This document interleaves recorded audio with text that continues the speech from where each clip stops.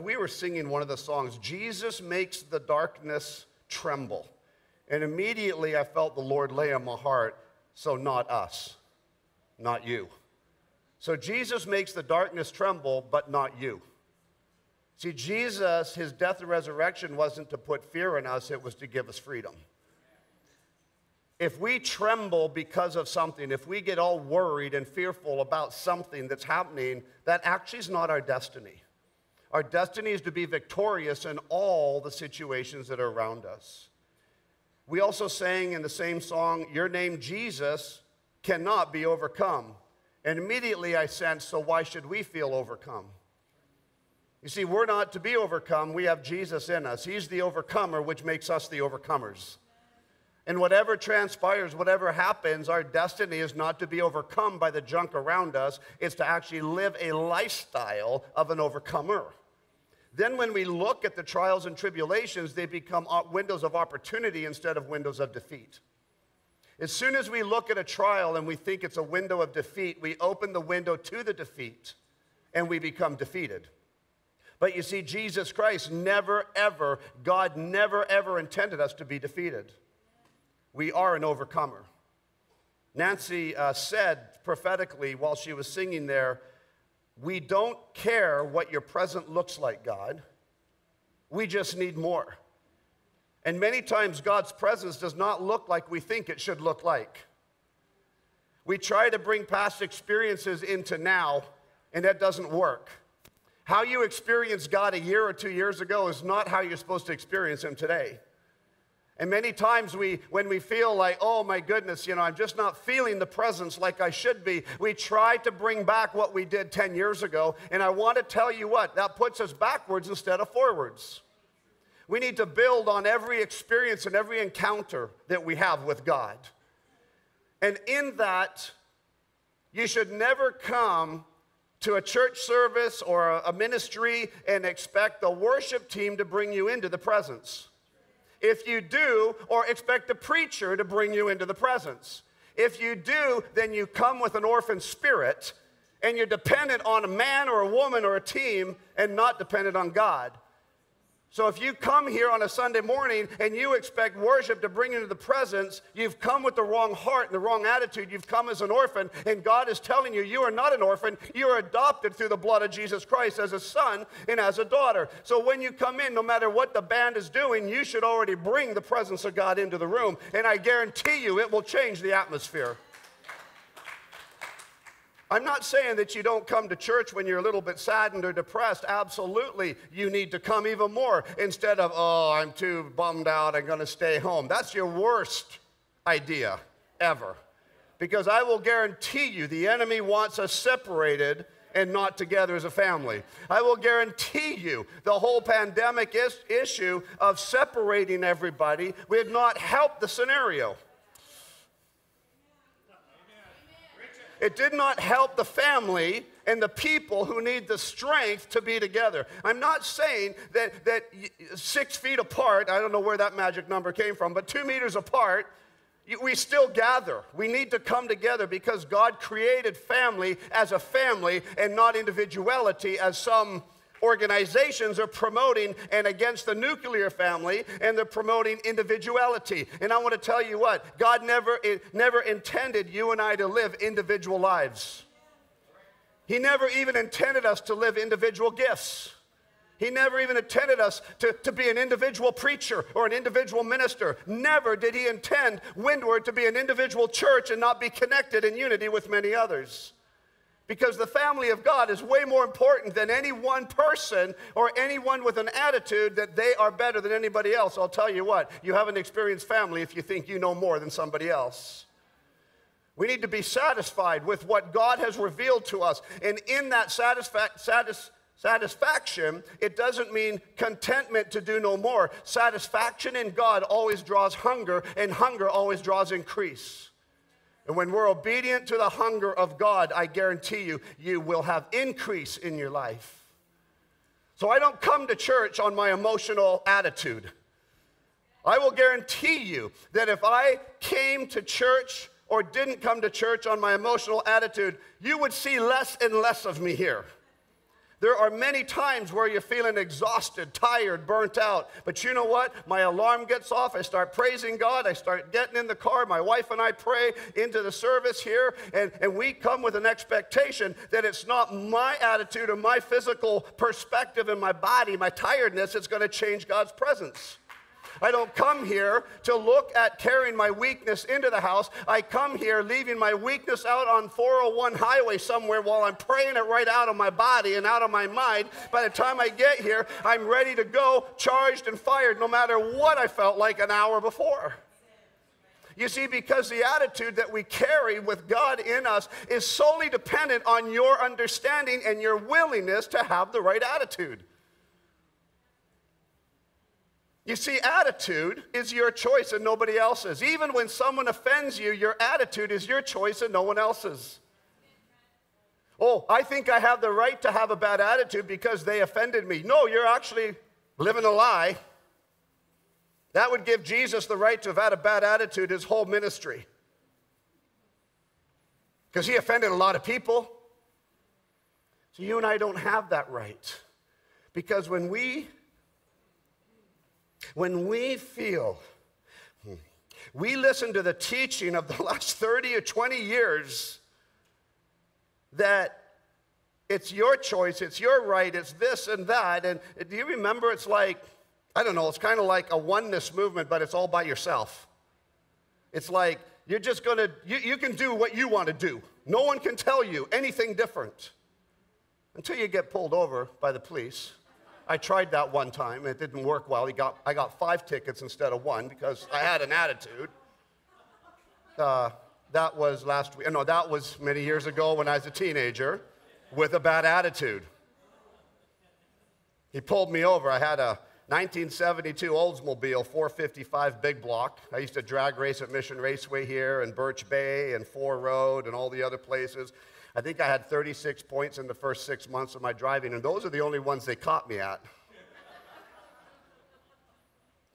And I remember he pulled me over in downtown Abbotsford, right at 5 corners, just gone through 5 corners. I'd just come out of North Vancouver, it was around 1:30 in the morning. He pulls me over. He follows me for a bit and then pulls me over. He says, license and registration. I said, well, what did I do, sir? License and registration. Okay. He comes back from his car, sign here. What did I do? Speeding. Speeding? Where was I speeding? Down McCollum or wherever it was. I'm thinking, well, thank goodness he didn't catch me on the freeway.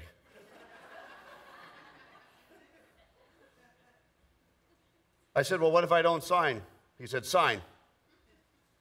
So I signed. He said, sign here.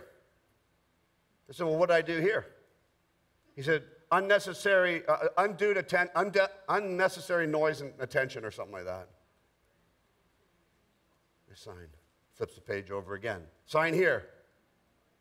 What did I do here? Now, it was some other bogus, well, it's probably legit, but after 4 signatures on 4 separate tickets, I'm a little bit unhappy. And I'm 16 and a half years old. And I looked at him, and I said, can you give me a ticket for thinking? He's like, what? Can you give me a ticket for thinking? No. Good, because I think you are in my backslidden lifestyle. It was dark. I saw his face get red. I hope everything's working in your car. Yep. Put your emergency brake on. Oh my goodness, the one thing that didn't work. So I have a little brake light switch and on the bottom of the dash to turn off my tail lights and brake lights. I won't explain why. Some of you might know. So I pushed the emergency brake like it was getting tighter and tighter, but there was no cable, just click, click, click, click, click, click, click, click, click, click, click, click. Just start the car up. Start it up. It's a big block built. Put it in gear. Put my foot on the brake, hit the switch, so kept the switch on, put it in gear, and quickly switched. And he says, let your foot off the brake.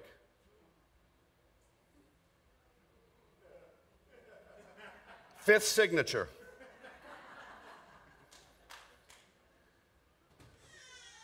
I want to say I didn't deserve them, but I did. And I even deserved the fifth one because of a bad attitude. And so if you get bummed out, or you get maybe the favor of the Lord doesn't lie on you as much as you're hoping to, check your attitude.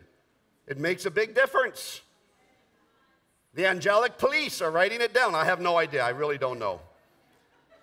I want to talk about victory through impossibilities. You see, impossibilities become an open door to live a lifestyle of victory. But if you're not living in victory, then the impossibilities become overwhelming. And we need to understand that when we're feeling low or down, we need to be in prayer. We need to cry out to the Lord even more. Because there's really only one thing that can stop the saints from gathering together, and that's prayer. You see, when governments say you can't gather, we can still pray. When you might be separated 2 meters, we can still pray.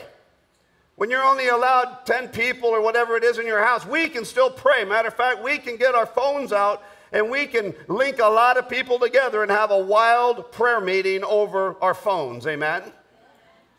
We can take what's going on around us. We don't have to agree with it. I tell you what, I did not agree with a lot of stuff that happened last year and is happening today. Actually, an absolute disagreement. At the same time, there are real viruses that are out there. And I truly believe COVID is a real virus. Whether it was man-made or not, that's your choice. But I know people, I've lost pastors in Mexico, that when I go back into Mexico, they're not around anymore. That COVID led into pneumonia, and pneumonia took them out. And in that right now, I want to pray for people that are sick. We have people that, it's hard to tell right now if you've got a cold, if you've got influenza. Oh no, there is no more influenza, that's right. It's amazing how fast that ended. Whoops. Influenza. It's just a common cold. How many have had a bit of a stuffy? Oh, don't put your hand up or you won't. I'm supposed to be here, maybe. Kind of like in the grocery store, don't sneeze. Like, you know, guys are running out the store to sneeze outside, but they forgot to pay, and now they're all tackled and thrown in jail, you know. But I just didn't want to sneeze in the store. I'm sorry. I'll go back in and pay for the groceries. The reality is things are happening. People are dying. No matter what it is that's causing death, people will die physically. Spiritually, I believe a believer is transitioned from glory to glory. So, but if you believe glory to glory, then you need to live glory now, or you're kind of going not glory to glory.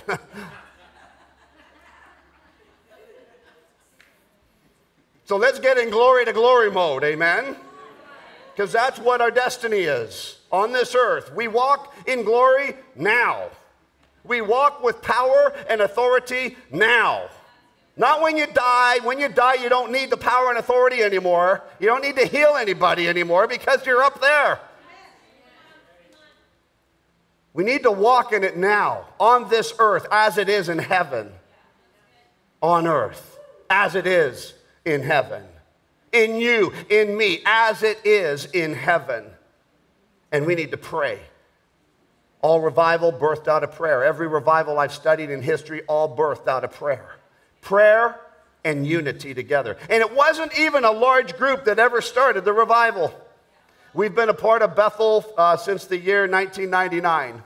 And back when we were going, originally, my wife and I and our young kids were part with Bethel, and we still are, but at Bethel, we had like one service on a Sunday.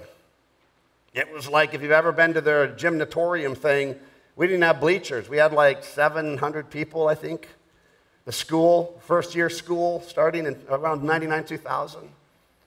But you see, it didn't birth to where it is, 7,500 people now or whatever it is, and the influence it has in the world. It didn't birth overnight. It actually took a small core group of people in unity and prayer, believing in the miraculous, wondering power of Jesus Christ, empowered by the Holy Spirit. It only took a few. It's like if you study the birthing of Hillsong, 5 couples believed in it. That's all it took to where they are today. We need to pray and be in prayer. But I don't believe that we just hunker down in prayer and do nothing. I believe prayer is a motivator. It's a precursor to doing something. Matthew chapter 10, starting in verse 7. Matthew 10, starting in verse 7. And I wanted to just say, too, we were having a little bit of internet issues, and so live stream might not be functioning well today. And before I read this, I just want to pray. I just got news this morning before the service. Dora, she's in Guatemala looking after her mom. She's sick, and she just got diagnosed with COVID, and so she can't fly home or anything like that. But there's a lot of people that are sick right now, have flus, viruses, maybe COVID, maybe a variant, maybe cancers, tumors, whatever. So let's just go into prayer. If there's anybody that you know that's sick, you guys be interceding for them as we pray. Father, we pray right now for Dora, but for many others that are sick right now. We pray, Lord God, your healing power in Jesus' name, especially people that are in other countries and third world nations that don't have the medical systems that we do. I pray, Lord God, for a miracle, healing, sign, and wonder to be imparted, that the heavens render over every one of our family members and friends that are feeling under the weather, that there's a rending of the heavens right now, and your Holy Spirit power, healing name of Jesus Christ, to be poured out and touching all over their bodies. In Jesus' name we pray. Amen. Amen. Matthew 10, starting in verse 7. And as you go, preach, saying, the kingdom of heaven is at hand. So let's look at that verse 7. What's being said here is that we all can preach and share the gospel. You're saying, well, this was to the disciples. Yeah, what are you if you know Jesus? If you know Jesus as your Lord and Savior, you're a disciple. We're disciples of Jesus Christ. We're disciples of the Christian faith, amen? So as you go, it doesn't say only some can go. It's as you go, preach, saying the kingdom of heaven is at hand. The supernatural realm is touchable right now in Jesus' name. Everyone is told to go preach the gospel. The problem is many people think preaching is what I'm doing. I would probably say the best testimony and witness that any one of us has in our life is what we do off the pulpit. You can have a gifted man, a gifted woman preaching the Word of God, living in complete sin behind the scenes. But the Word of God will never come back void. Miracles, signs, and wonders, but then sin in the life. Out of the sovereignty and goodness of God, people hear the Word and they get radically touched. But you see, I'm not talking about you being a preacher. You could be. But what preaching truly is, when you go into the realm of it, it's living a testimony that preaches Jesus Christ. It's actually walking on this earth in such a way that people will come to you because you're different. You're turning the world upside down. What do you mean you're not all fearful and worried about dying from a virus or cancer or whatever? How can you be living? Oh, you have COVID, but I don't see you in fear. Exactly. You got cancer, but I don't see you in fear. Exactly. You are preaching the gospel of Jesus Christ. And when you start and we start to live life as a preaching gospel testimony of Jesus Christ, then verse 8 kicks into gear. And verse 8 says, I just love this. Heal the sick, cleanse the lepers, raise the dead, and cast out demons. For freely you have been given, freely received, and freely give. You see, practical ministry is preaching the gospel. When you live practical ministry of a testimony, you start to see the miraculous. Because practical lifestyle, living in kingdom mentality, you open the supernatural realm around you. So many people try to do miracles, but don't live with the true understanding and empowerment of Jesus in their life on a daily basis. Judges chapter 6, starting in verse 36. I'm going to read a lot of scripture here today. I don't want to just tell you the story. I want us to get into the word. So Judges 6, starting in 36. So Gideon said to God, you see, God has now asked Gideon to basically destroy the most powerful army on the earth at that day. So Gideon said to God, if you will save Israel by my hand, as you have said. So let's put this into perspective. Here's Gideon. And God has told him, yeah, you're going to go and destroy the most powerful armies of the world that literally want to cut your heads off and kill your women and kill your children and probably kill your goats and your cows and your dogs and your cats. Oh, heaven, not the glorious dogs. I'm sorry. So this is what's happening. So Gideon said, if you will save Israel by my hand, as you have said, so he's asking a question, but it's lining up for something. Verse 37. Look, I shall put a fleece or wool on the threshing floor. If there is dew on the fleece only, and it is dry on all the ground, then I shall know that you will save Israel by my hand, as you have said. How many have ever honestly put a fleece before God? I put many fleeces before God.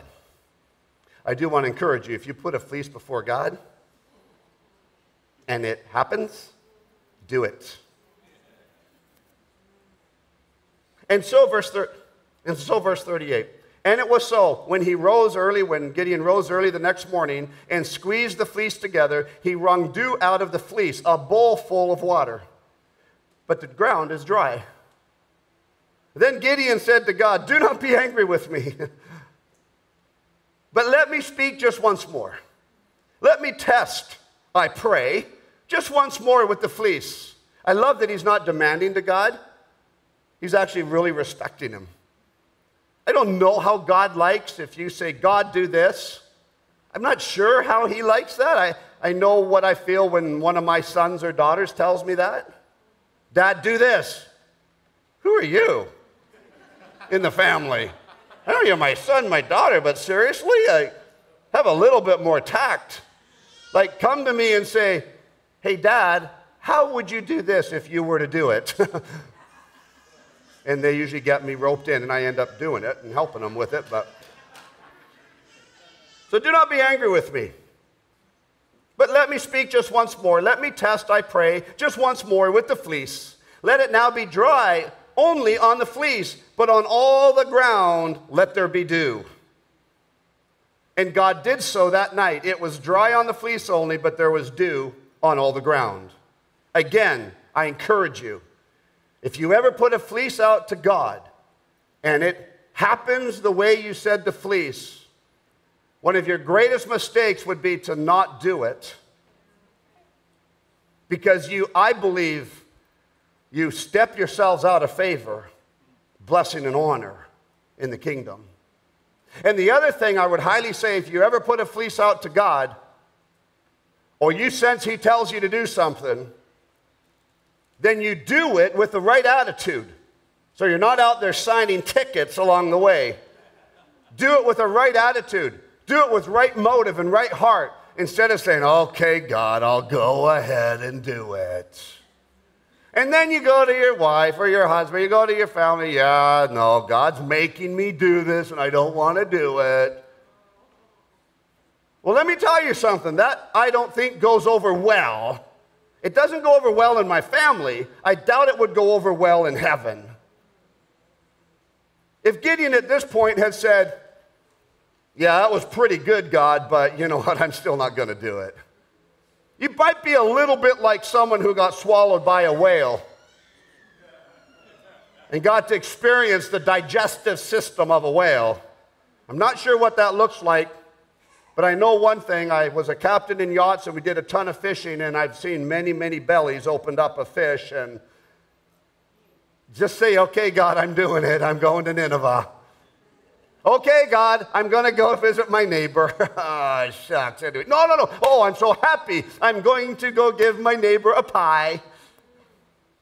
The one that dog comes over and does his doo-doo on my yard every single day, but I'm going to go give him a pie. I don't know. I live on acreage, so our dogs do enough of that.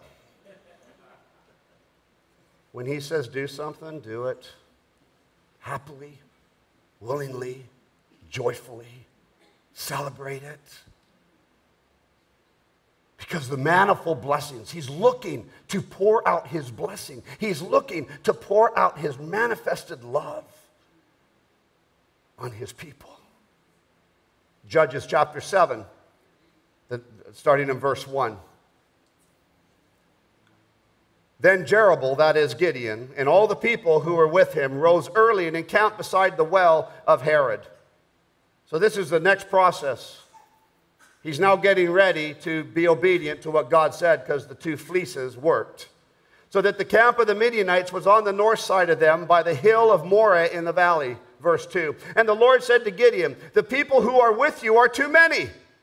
Don't you just love to hear that? Let's say you're really nervous about street evangelism. Anyone nervous about street evangelism? Or even nervous about getting on the pulpit or preaching or something? I don't know. And you're like, okay, God, I'll go evangelize, but can our Winsome School, all the students come with me? Nope, too many. Too many. Okay, God, I'm going to do the word you said. I need all my army. I need all my men ready to fight because the odds are stacked against us. The odds? Let me give you the numbers of the odds. Right there, it was 1 Israelite to 4.2 Midianites. So that's kind of like jumping into a fight that 4 guys are getting on you and you're by yourself.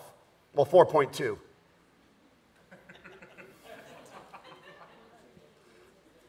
The Lord, verse 2 again, the people who are with you are too many for me to give the Midianites into their hands, lest Israel claim glory for itself against me, saying, my own hand has saved me. You see, God learned from past experience of these Israelites. That has happened before. And so he's saying, nah, you're going to have great faith in me.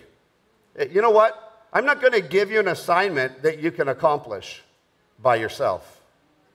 I'm going to give you an assignment that you have to have me with you in. Verse 3, now therefore proclaim in the hearing of the people, saying, whoever is fearful and afraid, let him turn and depart at once from Mount Gilead. Now he's speaking to to Gideon, who's going to speak to the Israelite army, which is about 32,000 or 35,000 people at the time. But they were going against 135,000 plus Midianites. So he said to them, if you're afraid, let them depart at once from Mount Gilead. And 22,000 of the people returned and 10,000 remained. And here's Gideon. I should have never done the fleece. I should have just maybe ignored it, the word at the first place. But once I did the fleece, oh my goodness. But the Lord said to Gideon in verse 4, the people are still too many. You got 10,000 people for crying out loud. You're only going against 135,000. Bring them down to the water, and I will test them for you there. What are you going to do, drown them, God? I mean, what do you mean bring them to the water? You're going to test them, can they swim or what? Then it will be that of whom I say to you, this one shall go with you, the same shall go with you. And of whoever I say to you, this one shall not go with you, the same shall not go. And so Gideon brought the people down to the water, and the Lord said to Gideon, everyone who laps from the water with his tongue as a dog laps, you shall set apart by himself. Likewise, everyone who gets down on his knees to drink. So now, it's dependent on how you drink. I want to tell you, how do you drink when you come to the well? If there is a well in Windward Center right now, how do you come to drink? Needy Or do you come as an experienced warrior? Because an experienced warrior, please don't take this wrong, would bend down, looking, take the water, looking, and drink. It's kind of like when I'm hunting in grizzly territory. My gun is on this hand, and my other hand is dipping the water. An inexperienced warrior puts his shield and sword down.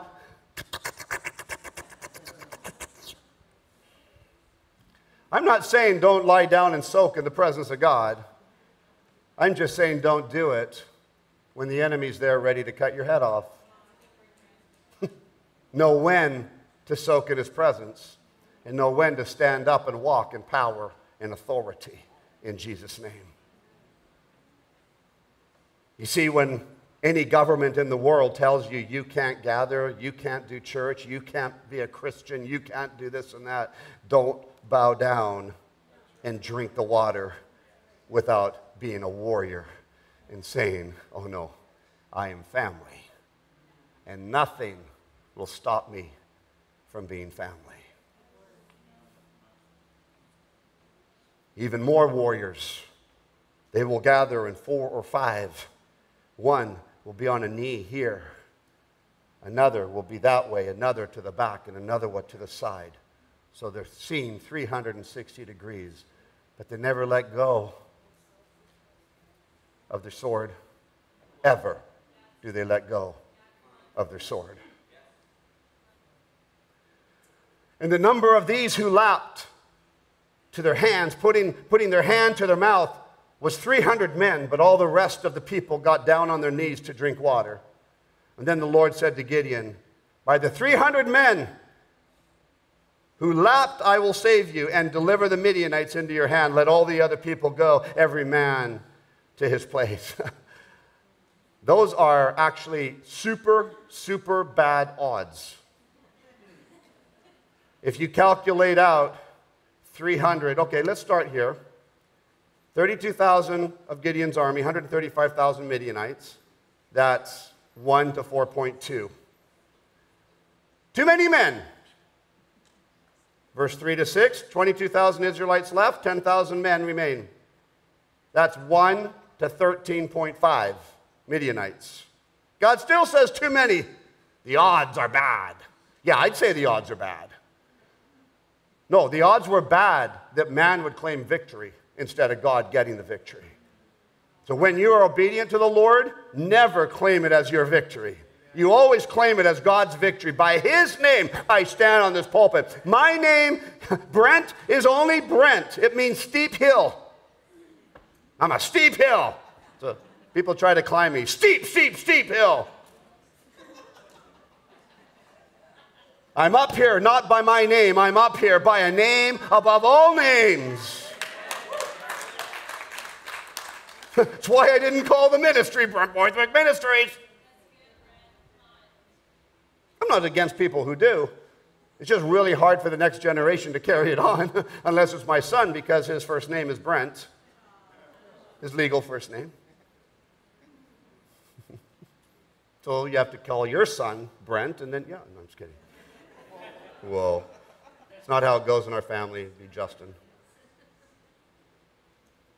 So 9,700 kneeled down to drink, 300 men lapped with water. So that's 1 to 450. One man to 450. That's not good odds. That's actually really, really bad odds. Verse 9. It happened on the same night that the Lord said to him, arise, go down against the camp, for I have delivered it into your hand. So you've got to remember, he's given 2 fleeces to God, and they all worked for God's favor. Now he's got 32,000 men, 20,000 were fearful, they left. Now he's down to 10,000. Well, 9,700 drank wrong. They didn't drink properly. So now he's down to 300 against 135,000, 1 to 450. The same night, God didn't even give him a time, like a week or 2, to kind of mellow out, process it. But the same night, God says, hey, why don't you just get them all right now and go take the camp out? But if you're scared, he says, I love God. I want you to do this, but if you are fearful, I've got another plan which is going to help you get this done, but you're still going to get this done. We're just going to be gentle, sort of, along the way. Because the gentle part was, instead of 300 men go down, just him and his servant were going to go down. So verse 10, but if you are afraid to go down to the camp with Purah, your servant. Oh, that helps God. So instead of going down with 300 of my warriors, just go down by myself and my buddy. Whew, I should have taken the first one. Matter of fact, I should have never done the fleeces. Verse 11, and you shall hear what they say, and afterward your hands shall be strengthened to go down against the camp. That's God. If you're concerned, if there's seriously a little bit of intrepidation in you to do something for God, a little bit of fear in you, God still gives you an opportunity. He gives you a plan. He gives you a way to still accomplish it, because he'll never give us or you anything that is beyond your ability. He knows you better than you know yourself, believe it or not. He knew you before the foundations of the earth were laid. That's a whole lot longer he's known you than you've known yourself. Jeremiah 1:5, while you're being formed in your mother's womb, I knew you and I sanctified you. Before you were even born, he knew you, and he prepared you and set you aside for such a time as this. Verse 11 again, and you shall hear what they say, and afterwards your hands shall be strengthened to go down against the camp. Then he went down with Purah his servant to the outpost of the armed men who were in the camp. Verse 12, I want to say God's sense of humor, but God's prophetic words that he imparts into the believers and into the non-believers. Now the Midianites and Amalekites, all the people of the east, were lying in the valley as numerous as locusts. If you've ever seen a locust swarm, it's unbelievable. And their camels were without number. There were so many camels you couldn't even count them. As the sand by the seashore in multitude. Now you have to remember, 135,000 people. The city of Abbotsford is 135,000 people. And 300 men were surrounding it. Oh, in a bit. Right now, just Gideon and his servant. Even when they came down later and surrounded it, it wasn't like, hey, buddy, are you okay? Are you fearful? No, it was like, hey! Oh, shucks, let me get my cell phone. I got to call him. He's too far away.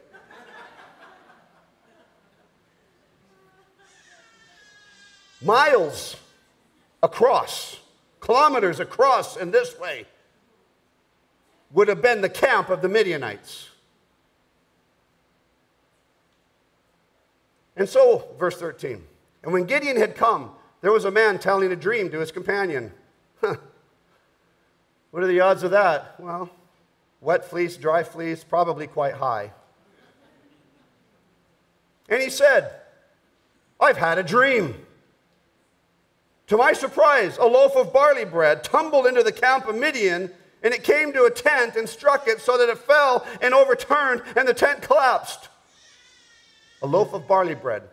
Doesn't sound like a horror story at this moment, or a horror dream. Maybe a bit of a pizza dream, as we call it. If you imagine dreaming tonight, yeah, a loaf of bimbo bread rolled down the hill, or Wonder Bread rolled down the hill and took out my buddy's tent. Oh my goodness. We've lost the war.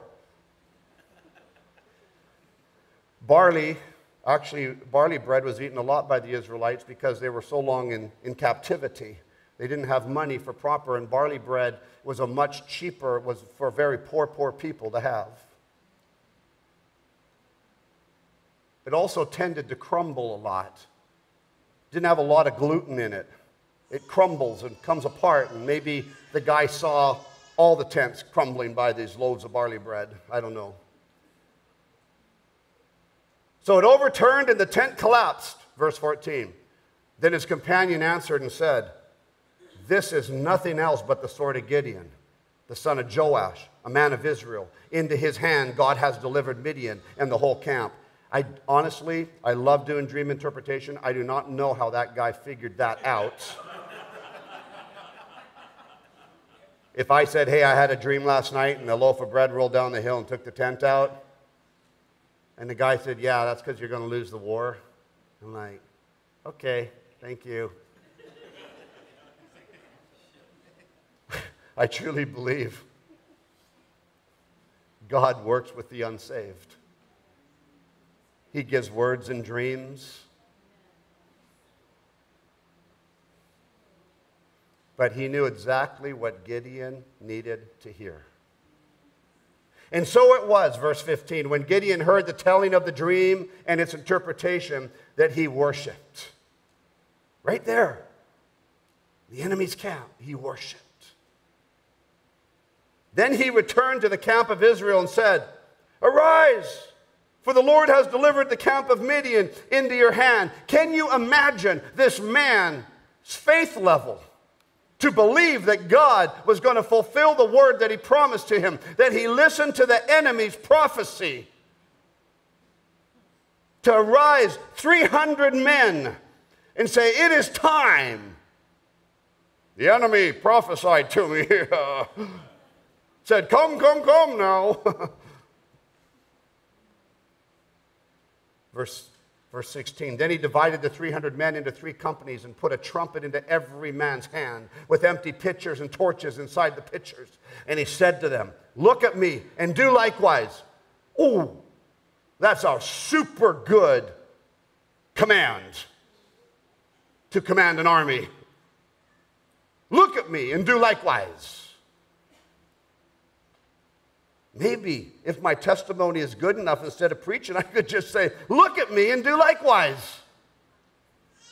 I pray that people, when they see you, you could say to them, look at me and do likewise, because you're so on fire with God and your faith level is so high and the miraculous is happening all around you that you could say, look at me and do likewise. Oh, but that's boastful. No, it's not. It's called identity in Jesus Christ.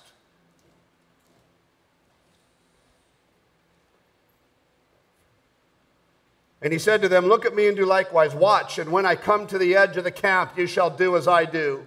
And when I blow the trumpet, I and all who are with me, I and all who are with me. It's a very interesting statement.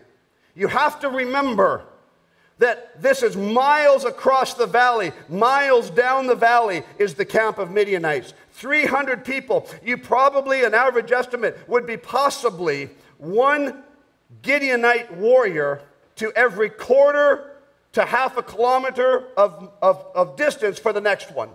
That's sort of how they were spaced out. But what Gideon said was very intriguing. And he said, verse 17, and he said to them, look at me and do likewise. Watch, and when I come to the edge of the camp, you shall do also. When I blow the trumpet, I and all who are with me. Gideon knew that when you're unified together as a group, as a family, as warriors, you will never be doing it alone. You will always be doing it with others around you. I truly believe what he was saying here is that the army of the Lord will be with us, that we will stand together and it will be full of an army, maybe angelic army, if we truly believe in our obedience. Again, because God has never, ever intended us to do this alone. He never has intended me and my wife to build this ministry by ourselves. He has never intended you to just sit in a chair by yourself and do nothing. No, actually, this group right here, you could build the greatest West Coast revival in history. It's actually not reliant on me. It's reliant on you. All it takes is a healthy group of people that truly, truly believe in the vision and the purposes of God. Sometimes that starts as easy as just bringing someone to church one day. What a novel idea. Because if we really don't invite other people to come to Windward, then we're being selfish.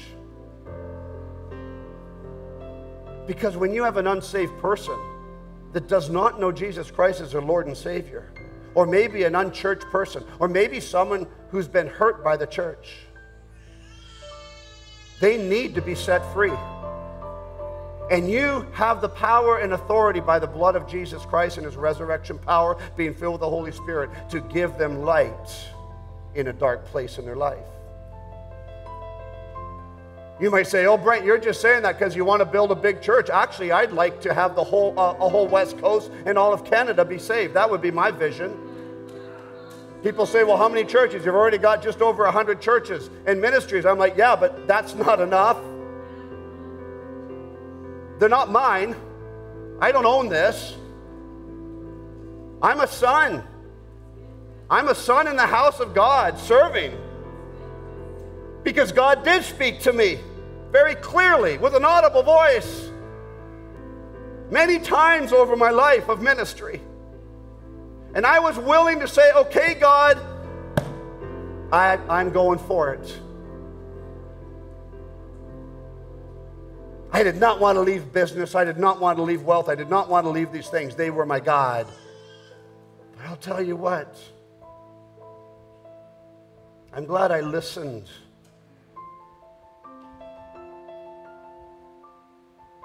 Because if I hadn't, would we be here right now? Would we have the hundreds of thousands of people that have given their life to Jesus through us ministry and working with other ministries? And you're a part of that. Like, that's part of your inheritance if you're part of this family. It doesn't just go to the dad. Matter of fact, when the mom and dad died, it all goes to the sons and daughters anyways, and the grandbabies. When I blow the trumpet, verse 18, I and all the people who are with me, then you also blow the trumpets on every side of the whole camp and say, the sword of the Lord and of Gideon. Can you imagine? The sword of the Lord and of Brent. That just sounds so prideful, but you know what? It's part of an apostolic doctrine of a family. When I was raised in my own family, my mother and father were missionaries for over 50 years, and I want to proudly declare that everything that I do it on the Word of God by the inheritance of my mother and my father. And by the inheritance of my grandma and grandpa that were pastors, and great-great-grandma and grandpa that were pastors, by the inheritance, I'm going to claim it. I'm going to claim it so I can pass that to my own kids, so I can pass that to this own church. Not because I'm boasting, but because it's real in God that you have a destiny and a purpose. And if you're feeling weak, then draw on our strength together as a family, because we are not weak. We're strong in him. And so Gideon and the 100 men who were with him came to the outposts of the camp at the beginning of the middle watch, just as they had posted the watch. And they blew the trumpets. That's about the middle of the night. And they blew the trumpets and broke the pitchers that were in their hands. And then the 3 companies blew the trumpets and broke the pitchers.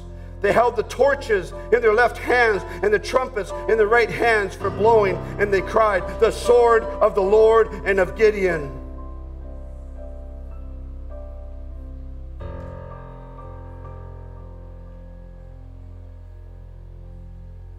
"300 men,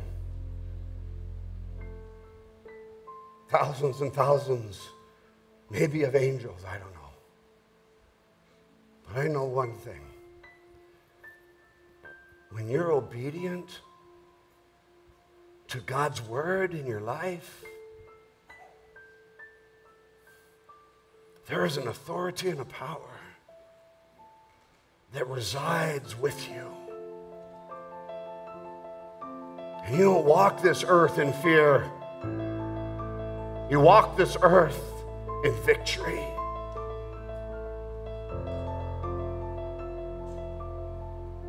Verse 21, and every man stood in his place all around the camp. They didn't even have to go into the battle. They were the battle. They didn't have to go running and looking for demons. They were the victory. And every man stood in his place all around the camp, and the whole army ran and cried out and fled. And when the 300 blew the trumpets, the Lord set every man's sword against his own companion throughout the whole camp. So here, the Midianites wake up, they hear this yelling and the screaming, and for a sword for the Lord and for Gideon. And they get out of their tent half asleep. They hadn't had their morning coffee yet. And they get out and they look out, and they probably saw thousands upon thousands upon thousands of flaming torches. And the voices that were singing in the Spirit and yelling and chanting in the Spirit were such a level that it put so much fear in the fiercest fighting army of the world known to man at that time. They literally would slaughter husband, wife, children, babies, animals. Everything was killed by these Midianites. They were violent men. But something put so much fear in them.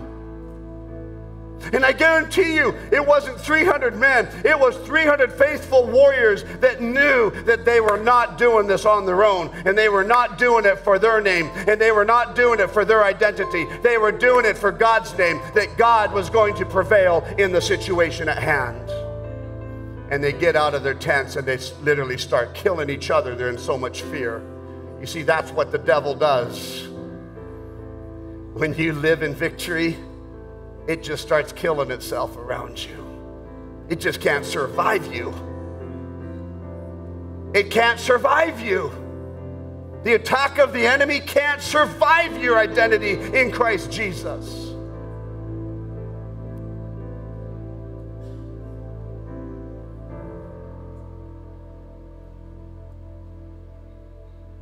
And the army of Gideon just started chasing them all down as they were fleeing for their lives, the enemy.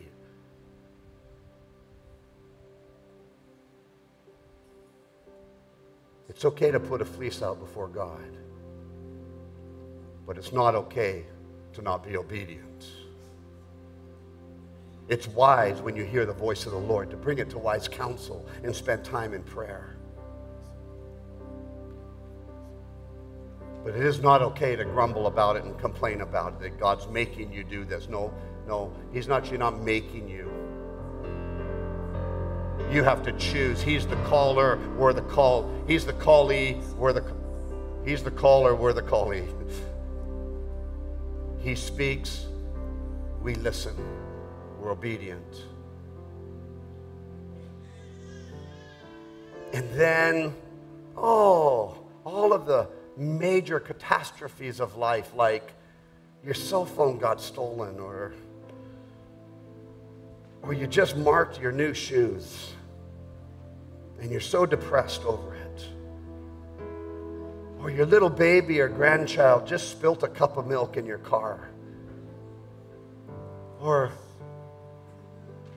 you just don't feel like you have enough money, or you just feel like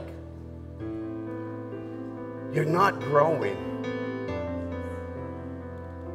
These are the little catastrophes that the enemy is trying to lie to every one of us, so you won't be one of the 300 chosen. Instead, you'll drink the water wrong.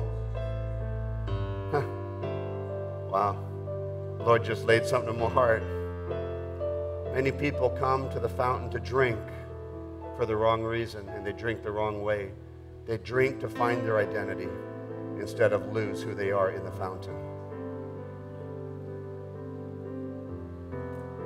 I'm going to tell you who you are. If you know Jesus Christ as your Lord and Savior, you are a son or you are a daughter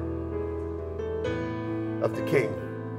If you don't know Jesus Christ as your Lord and Savior, then I tell you what, right now is the time you need to know Him. That this day was set aside just for you to say yes to Jesus. All you have to do is believe in Him and you shall be saved. John 3:16 is very clear about it. Confess with your mouth, as Romans talks about. Maybe someone's watching online right now.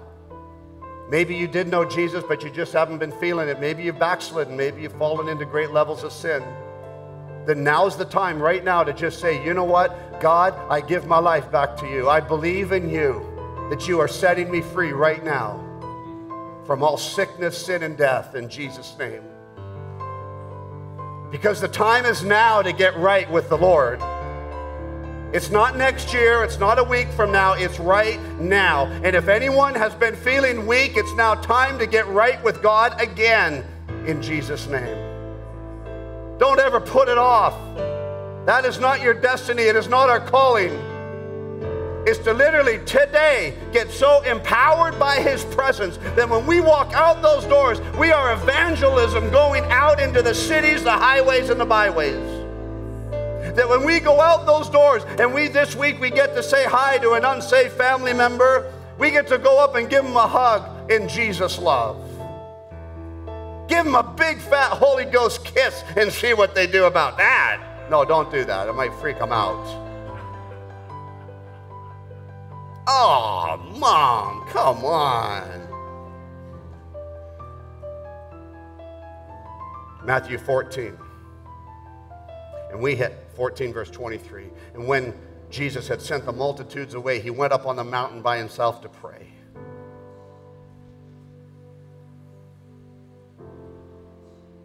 When evening came, He was alone. But what did He do? He went up on the mountain to pray. But the boat that He was supposed to go on had left. And it was out in the middle of the lake. But because He came off that mountain, bathed in such levels of intercession and prayer, that the physical realm just has to bow to the supernatural kingdom. And He walked across that lake to the boats. Amazing. But out of that story, I'm not going to read the whole thing. It's really not that much of an amazing miracle for Jesus to walk on the water if you truly understand kingdom perspectives. It was actually quite normal in the supernatural realm to see miracles happen around you.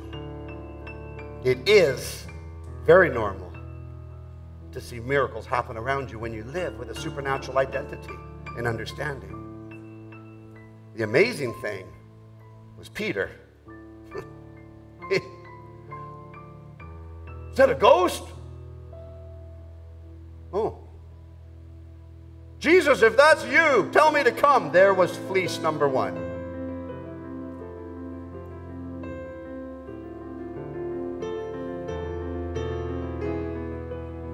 If it's really you, God, help me. You're helped. You have the help already. Here we are. If that's really you, Jesus, tell me to come. I love to study the Greek and the Hebrew side of these verses. The expression of come was like, who do you think I am? What do you think, I'm a ghost? Of course that's who I am. So the word, when He says come, it's like, duh. Come! The greatest miracle of that night was that this human called Peter actually was willing to step out of the boat. Whether he walked on the water or not was not the miracle. It was his choice to step out of the boat. Because the miracle isn't subject to your control. What's subject to your control is your willingness to step out of the boat. I want to ask you here today as I close, what's your willingness level? Are you willing to step out of the boat? That could look as simple as forgiving someone who you just didn't feel you could forgive. Well, that's not simple. Well, actually it is with Jesus.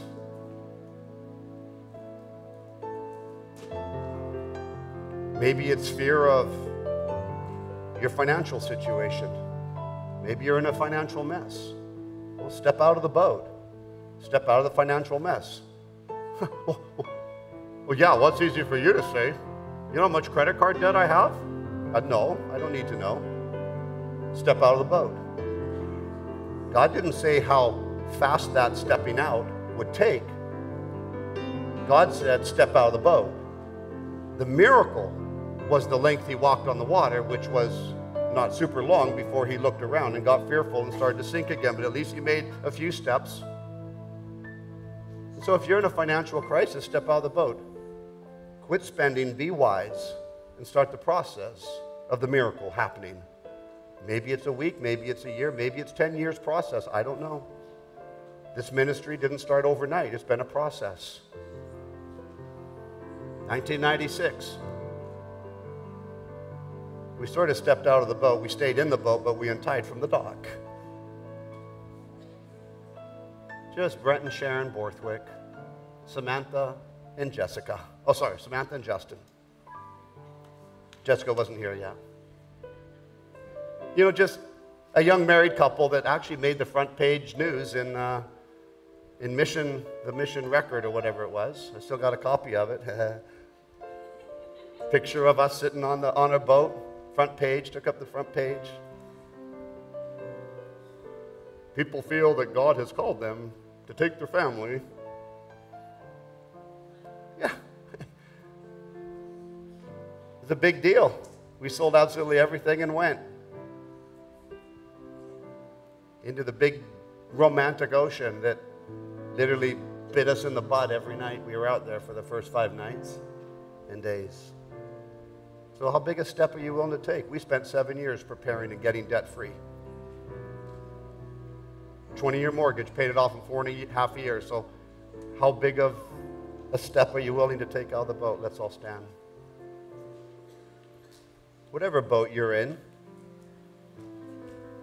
if it's not a good boat to be in, don't find your salvation in security.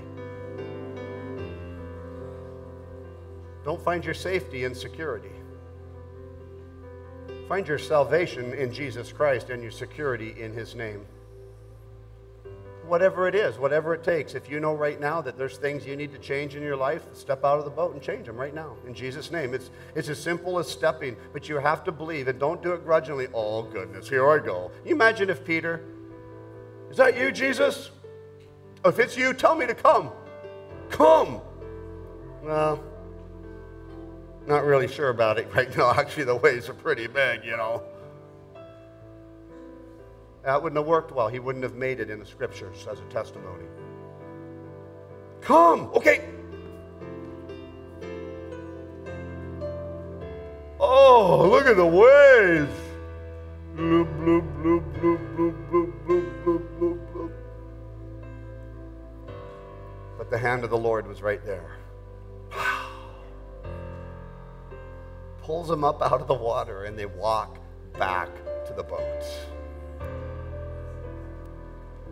See, the boat is your life. The storm are the problems you're willing to see that affect your life. Jesus is the answer. He's the calmer of the storm, but He'll teach you how to sleep in the middle of a storm as well, in the peace that passes all understanding. I would request us today, let's let the storms go. Don't hold on to them, and let's step out of the boat. Father, I pray here today. I ask you, Lord God, this is the day that you have made, and I ask, Father, that there is a shifting and a changing in our understanding right now of some kind. I ask, Lord God, that if anyone here needs encouragement, that you are the encourager to them right now, O Lord. I pray, Father God, that if anyone here needs financial wisdom in business or in decisions financially, I pray that you, your Holy Spirit, and you, Father God, and Jesus Christ will be the wisdom, as Jesus is called, the man, the author of wisdom. I pray, Lord God, any sickness, any diseases to just get out in Jesus' name. They don't need to be in our bodies, and they definitely don't need to be our focus. In Jesus' name. I pray, Lord God, that we will walk with steps of fire instead of drag our feet along the ground.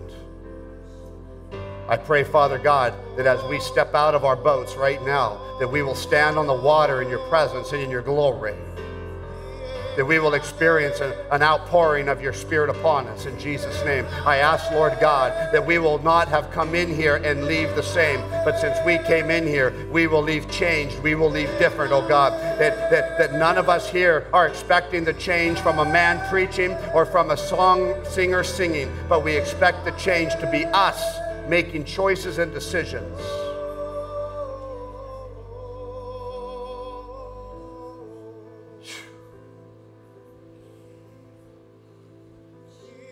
Holy Spirit, we invite you.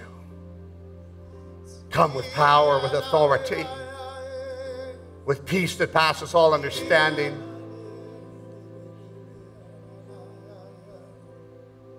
I just feel like there's a flowing waves of His presence.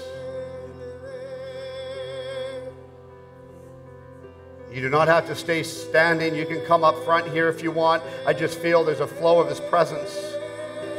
I just sense in my spirit that it's time to step out from your chair, step out from your boat, start to walk, start to move forward, start to do something different than what we did yesterday.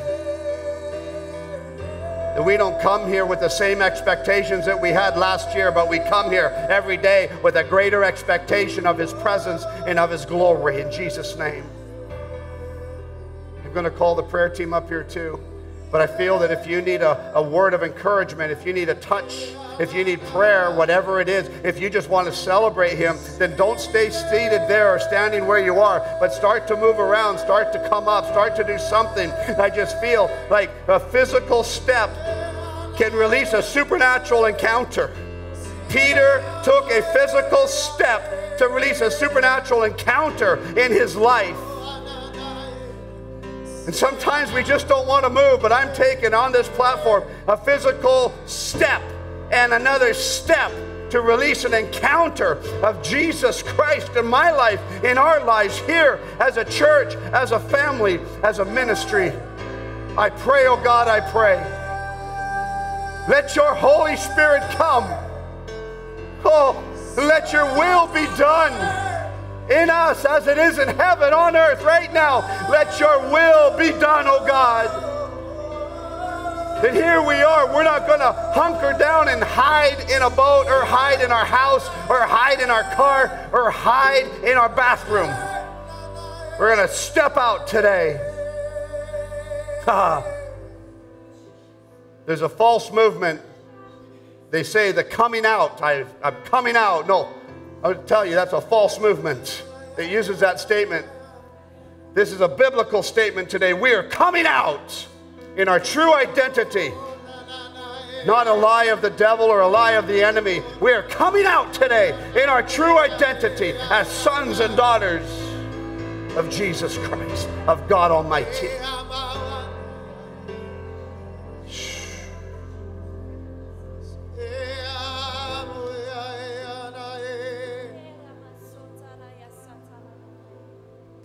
Jesus, Jesus. I feel something. I felt it at the end of worship today. And the Lord's laying it in my heart again here right now. I felt when Chuck was singing earlier that we actually needed to wail in the presence of God. And I know that sounds crazy, and I don't even know what that all means. But I sense in my spirit that sometimes we need to just cry or scream or yell or do something. You know, sometimes when something happens to me and it's not good and I walk away and I go, ah! You know, that kind of a feeling. But what I see in the spirit right now is as we cry out and we wail, it's literally dispelling darkness. It's dispelling attacks. It's dispelling sicknesses. Whatever that looks like, it could be you singing and praising God. It could be literally crying out. Sometimes we need to break. Sometimes we carry so much pressure, but we don't cry. We're so strong. That's a lie of the enemy. Sometimes we got to let it out. We have to just let it out sometimes. So I encourage you, just let it out, whatever it is. Cry out in the presence of God. Maybe cry out for your family. Like intercede, travail for your family, travail for your health, travail for our country, travail for Canada and America, travail for victory. Oh God, yes! Oh! Yes, Lord, oh God, yes, God.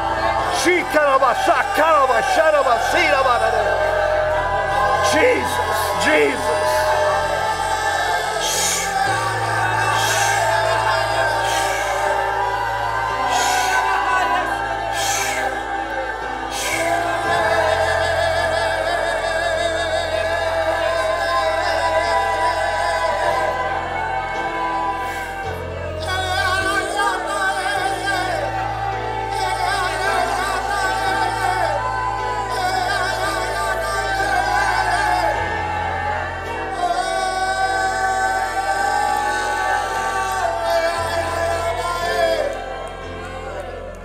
Let's travail for our Prime Minister. I sense we need to, because so many of us have given up hope. Let's cry out and travail that he has an encounter of the living God, that he has an encounter, that his whole cabinet has an encounter, that our nation is under one God that builds our nation. In Jesus' name.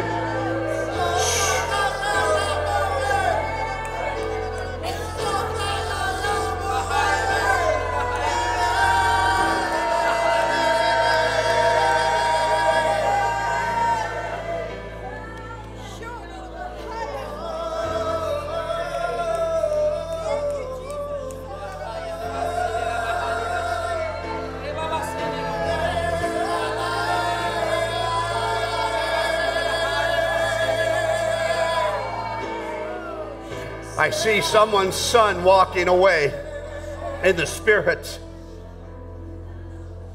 And I feel we need to travail one more time for our children, for the sons and daughters of the King, the ones that know better, that we need to cry out for our First Nations brothers and sisters. We need to cry out for our sons and daughters. We need to cry out for the ones that need Jesus. We need to travail for salvation to come to our country. In Jesus' name. In Jesus' name. In Jesus' name. For the unborn children. For the unborn children, I can see all these children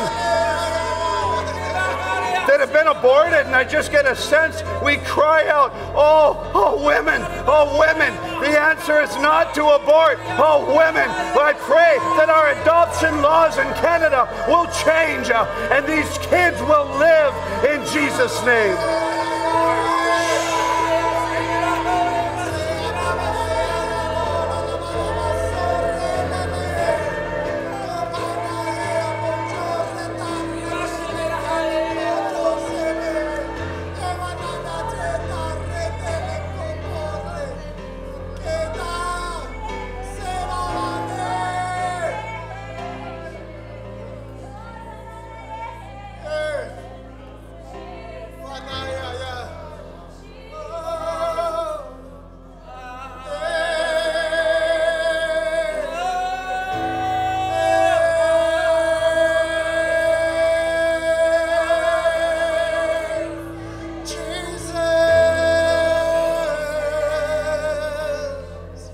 For blessed is the man who walks not in the counsel of the ungodly, nor stands in the way of sinners, nor sits in the seat of the scornful.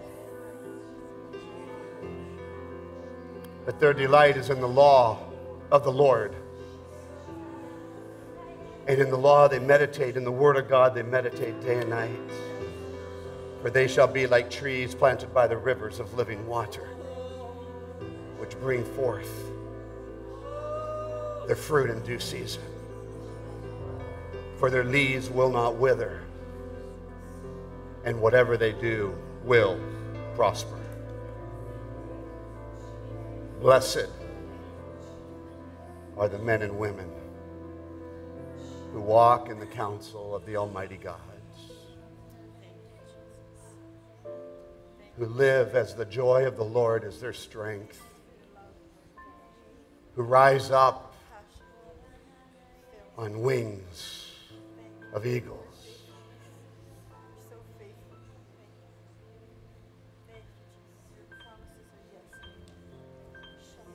For our Father who art in heaven, hallowed be your name. Thy kingdom come, thy will be done on earth as it is in heaven. And give us this day our daily bread. And forgive us our trespasses as we forgive those who trespass against us. And lead us not into temptation, but deliver us from evil. For thine is the kingdom and the power and the glory forever and ever. And all the people said, amen, amen, and amen.